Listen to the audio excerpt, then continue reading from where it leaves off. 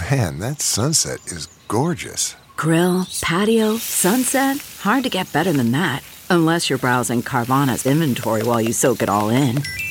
Oh, burger time. So sit back, get comfortable. Carvana's got thousands of cars under $20,000 just waiting for you. I could stay here forever. Carvana, where car buying meets comfort meets convenience. Download the app or visit Carvana.com today. Man, that sunset is gorgeous. Grill, patio, sunset. Hard to get better than that. Unless you're browsing Carvana's inventory while you soak it all in. Oh, burger time. So sit back, get comfortable. Carvana's got thousands of cars under $20,000 just waiting for you. I could stay here forever. Carvana, where car buying meets comfort meets convenience. Download the app or visit Carvana.com today.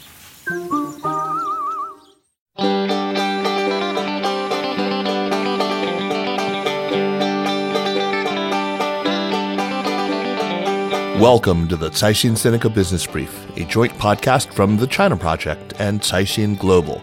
We bring you the most critical business and finance news from China. I'm Kaiser Guo from the Sinica Podcast, part of the China Project. In this week's episode, food delivery giant Meituan begins its Hong Kong expansion, and Baidu unveils a $5 billion share buyback. Plus, electric vehicle maker NIO says it's building 1,000 battery swapping stations this year, and dozens remain missing after a deadly mine collapse in Inner Mongolia. Later, we speak with Zhang Yukun about the apparent disappearance of China Renaissance founder and CEO Bao Fan, a major mover and shaker in the finance world, and what that could portend. Let's jump right in. Meituan is pushing ahead with its launch in Hong Kong. The Chinese food delivery giant is hiring local delivery workers, including motorcycle and bike riders, as well as so-called foot soldiers who can deliver orders on foot, according to a recruitment document. The campaign comes as the Chinese company starts its expansion in the financial hub's food delivery market, which is currently dominated by foreign firms Foodpanda and Deliveroo. As an incentive, new riders who complete a certain volume of orders will receive a bonus. With the rewards, new riders who complete 500 orders a month, which is a standard workload, will be paid as much as Hong Kong $35,000. That's around $4,500 US, nearly 20% higher than the industry average, according to local media. The company is also planning on recruiting dozens of managers, campaign operators, delivery station masters, and legal service personnel in Hong Kong. Facing rising competition and a possible growth peak, Meituan has reportedly been preparing for its Hong Kong expansion since October. But muscling into the market may not be easy for Meituan, despite its success on the Chinese mainland. It could learn from ride-hailing giant Uber, which in 2016 launched a food delivery business in Hong Kong but struggled for years to win market share. Uber Eats ultimately exited in late 2021. Next up, Alibaba's profit surged a better-than-expected 69% in the December quarter, thanks to the company making deep cost cuts and narrowing losses overseas. The e-commerce leader, after spending aggressively to dominate the market on the Chinese mainland, is navigating increasingly tough competition from arch-rival JD.com, as well as up-and-comers such as Pinduoduo. For now, Alibaba is likely to continue to focus on cost reduction and profitability rather than new business expansion. To achieve what it's called high-quality growth, the Hangzhou-based firm reduced its workforce by about 19,000 employees last year. Overseas, the tech giant is curtailing its global ambitions. Alibaba sold off the last of its shares in Indian fintech giant Paytm this month, accelerating a withdrawal from one of the world's fastest-growing mobile and internet arenas. These moves could support Alibaba's margins in the short term, but it still has to come up with an answer to intensifying competition for the longer term. Moving to news about another tech giant, Baidu announced a $5 billion share buyback after reporting better-than-expected revenue. Sales Sales held steady at just over 33 billion yuan, or around $4.8 billion for the December quarter, exceeding expectations. Net income almost tripled to about 5 billion yuan, boosted by gains in its investments. As China's internet sector emerges from a 2-year drought underscored by regulatory investigations and pandemic curbs, Baidu is leading the race to create China's answer to OpenAI's tech phenomenon, ChatGPT. The Beijing-based firm is planning to roll out ErnieBot in March and embed it in its flagship search services. In the near term, Baidu still relies on its bread-and-butter online marketing service to generate cash. Meanwhile, the company's nascent cloud computing unit is targeting clients including smart city projects and industrial groups to find a niche to compete with bigger foes, such as Huawei and Alibaba. Moving on to the latest updates from the country's auto sector. Electric vehicle startup NIO is planning to build 1,000 new battery swapping stations across China this year. It will add 400 such stations along highways and 600 in urban areas, most of which will be in third and fourth tier cities and counties, bringing its total to more than 2,300. NIO is counting on battery swaps as the major power solution for its vehicles.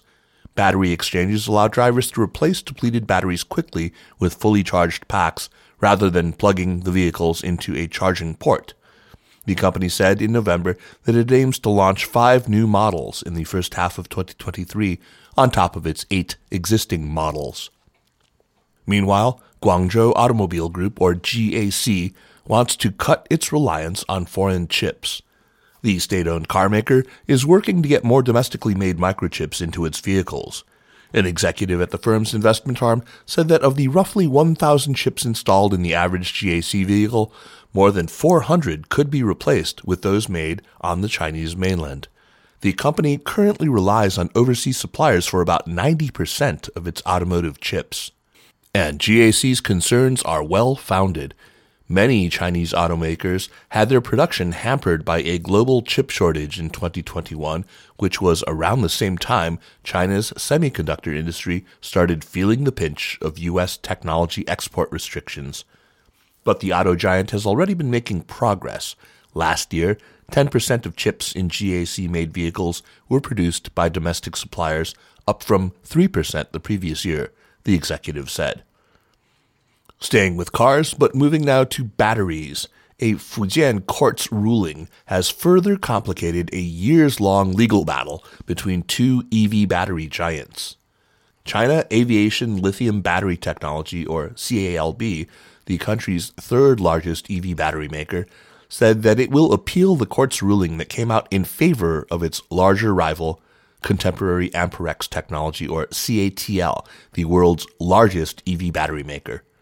Hong Kong-listed CALB was ordered to immediately stop selling products that violate CATL's patents and pay the company close to 36 million yuan, or more than $5 million in damages. The company said it will appeal the ruling and has submitted a request to ask the country's intellectual property regulator to invalidate the patents.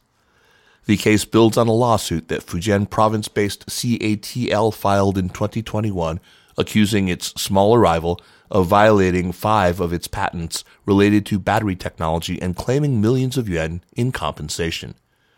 In 2018, CALB shifted its focus to produce ternary lithium batteries for passenger EVs, putting itself in direct competition with CATL. As a result of mounting competition in the sector between firms such as CALB and CATL, China saw a spike in the number of published patents related to the auto industry last year. More than 362,000 auto-related patents were published in the world's largest car market, a jump of nearly 13% year-on-year, according to the official data. CATL alone had over 1,200 patents related to power cell systems published in the year. And we'll wrap up this episode with the news of a devastating mine accident in Inner Mongolia. An open-pit mine collapsed on Wednesday afternoon, killing at least 6 people and injuring another 6. 47 people remain missing as of Thursday evening. The mine is operated by Inner Mongolia Xinjiang Coal Industry. The company has been penalized multiple times for business violations. Last year, it was fined and warned over several violations in water usage, mining site arrangements, and safety management. Rescue operations are still underway, and President Xi Jinping has ordered an investigation into the accident. Let's turn now to Caixin Global Financial News reporter Zhang Yukun to talk about some news that has many in the tech and investing world very worried: the disappearance of the well-known investment banker Bao Fan. Yukun, welcome back to the show. Thank you for having me here, Kaiser. So Bao's disappearance has definitely set shockwaves throughout China's corporate scene. Let's discuss what happened to Bao and why this is such a big deal. Can we start with just telling our listeners about who he is, who Bao Fan is, Yukun? Sure.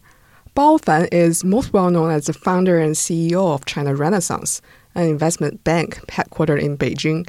It's actually just a few minutes walk from where I am right now at Caixin's Beijing office. Bao is now in his early 50s, and he has built his name as a top financier and achieved some sort of celebrity status in venture capital circles. That is because he facilitated a series of high-profile mergers and acquisitions in China's tech sector, including merger of ride-hailing apps Didi and Kuaidi, and Meituan's acquisition of bike-sharing startup Mobike. So basically, everyone in the industry knows him, and he has tons of business ties and connections. But none of them can reach him now. That's right.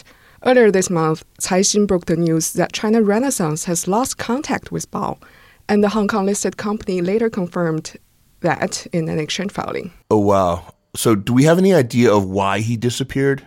No, not yet. But according to sources familiar with the matter, Bao's disappearance is likely connected to Cong Lin, who was the president of China Renaissance. Cong and his wife were taken away by authorities for investigation last September, and Cong hasn't been seen in public since then. It's unclear what they're being investigated for. I see. So are Bao Fan and Cong Lin related in some way? They are close friends, according to our sources. Cong is a financial veteran with roughly 30 years of experience working for ICBC, that is short for Industrial and Commercial Bank of China, and its subsidiaries, including Hong Kong-based ICBC International Holdings. Under Cong's leadership, ICBC International Holdings lent money to China Renaissance in 2017 and co-sponsored the investment bank's Hong Kong IPO the next year. In 2020, Bao poached Cong from ICBC to China Renaissance. Why did Bao do that? Well, ICBC is state-owned, and it's China's, also the world's largest bank by assets. Cong has built a lot of connections during his many, many years there. Sources said that China Renaissance valued these connections so much that it created a position just for Cong and was paying him 20 million yuan, that is about $2.9 million US dollars every year. That level of salary is second only to Bao himself, and almost double the salary of an executive director at China Renaissance. So around the time Cong was put under investigation, China Renaissance ended its employment contract with him, but never made any public announcement regarding his disappearance. Meanwhile, Bao has been restricted from leaving the country ever since. This kind of restriction is often placed on people who are under investigation themselves or involved in the investigation of someone else. So it's possible that both Cong and Bao are being investigated on the same matter? It certainly seems so. And do we have any idea what the investigation could be about? The authorities haven't said anything about Cong's disappearance, but according to our sources, the investigation might be related to how Cong left the state-owned bank for a highly paid job in China Renaissance.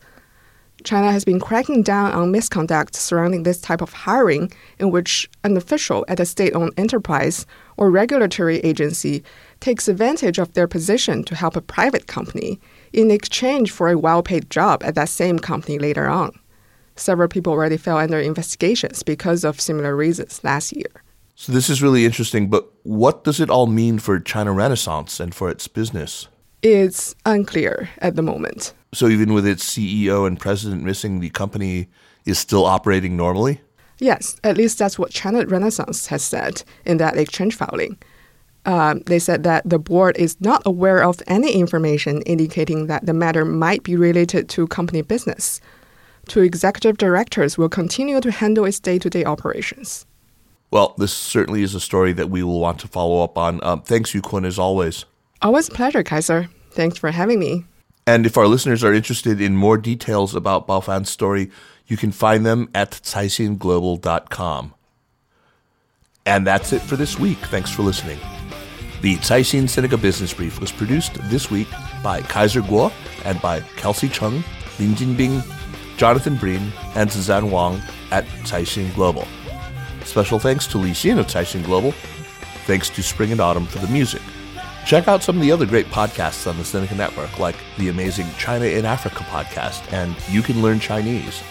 And for daily news and views, make sure to subscribe to Access from the China Project. Again, thanks for listening, and we will see you next week. Take care.